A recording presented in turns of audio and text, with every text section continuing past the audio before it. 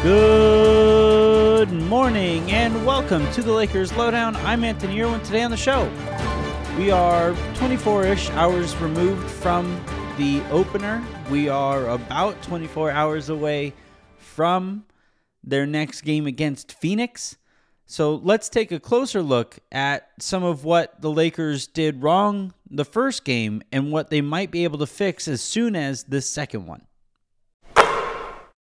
So I went back and rewatched the game, and the first thing that jumped off the screen to me, aside from, hey, LeBron still looks really good, and when Anthony Davis really wants to exert himself and fully dominate the way that he talked about, there's just not much smaller players can do. And we'll get to some of Anthony Davis here in a bit, but for the sake of what kind of really ailed the Lakers, I thought in last night's game, was just how kind of floaty Russell Westbrook was. There were some stretches where he got the ball in transition and he just kind of said, F it, and went. And on some occasions, that was great, right? He got to the rim, got a layup or something like that. On other occasions, not so great. He had that charge late in the game that I thought really kind of was the cherry on top of his crap Sunday. And so when you watch that game, and if you're looking for reasons for optimism, I just can't see Russell Westbrook being that passive for the rest of the season. I would be shocked if we saw him that passive again. And the problem with the level of passiveness that Russ was exhibiting in the game the other night was that it shows up not just in terms of the plays that he doesn't make and the shots that he doesn't take confidently and all of that stuff, but also on top of that, it shows up in the effectiveness that he makes the plays that he's even trying to make when he tries to make them. So it's just it really becomes a snowball effect for him, and Russell Westbrook just doesn't strike me as a player who lacks any kind of confidence. And so on one hand, I say, yeah, the confidence thing will eventually come with some kind of rhythm the more he plays with these guys. But also, I hope that it shows up in a more productive way than it did when he just tried to put his head down and make a play for the sake of not appearing passive.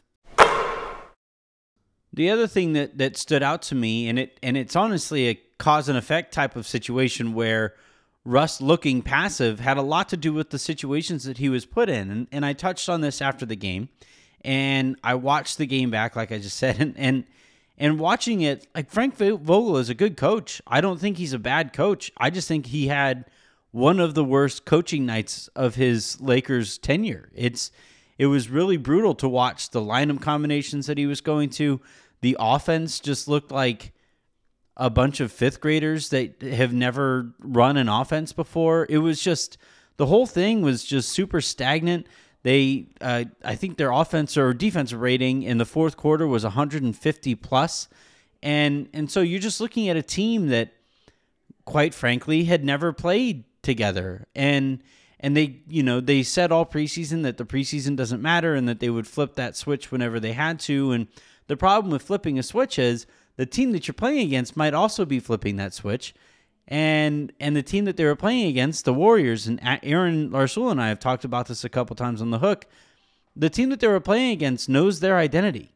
The team that they were playing against, the Warriors, especially in the second half, Jen asked me, like, what was the difference? What happened in that fourth quarter? It was like they started shooting threes and they spread the floor and the Lakers couldn't guard them. And I think here with the Lakers and the situations that they put Russell Westbrook in, it was really a team that still lacks an identity. The last couple of years, it was a team that it was a stronger, faster, bigger, stronger, faster team than everybody that they were playing. And it worked. And then now this year, the Lakers are trying to plug and play guys into that identity who aren't necessarily that. Malik Monk isn't bigger, stronger, faster. Rajon Rondo isn't bigger, stronger, faster.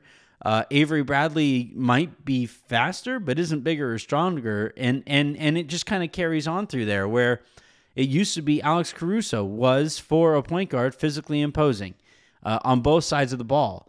And for Kyle Kuzma, he was a longer wing who would get physical if it required that. Kentavious Caldwell-Pope was a regular-sized shooting guard, and against players his size and smaller, he knew how to leverage his size and athleticism. The guys that the Lakers had out there last night, beyond LeBron and Anthony Davis, I just didn't think did a very good job of that. And either the Lakers are going to have to shift their identity to match their personnel a little bit more closely, or they're going to have to find new personnel. And the second option isn't really an option because they don't have the contracts to be able to be very flexible on the trade market. So the intent here was to carry on with that conversation, and normally I would, but we have a smoke alarm situation. The fire department is on their way, so I'm going to stop recording here, and I'm going to end this show here and either pick back up whenever we have this figured out or just hold off for tomorrow's lowdown. In terms of stuff that I want you to keep an eye out for, I recorded a fun podcast with Gerald Bourget of PHNX Sports to preview Lakers Suns on Friday.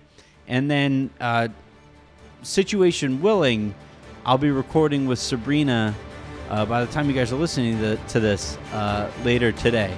So I'm sorry for cutting this off when I have to, but I have to. Have a good one, everybody.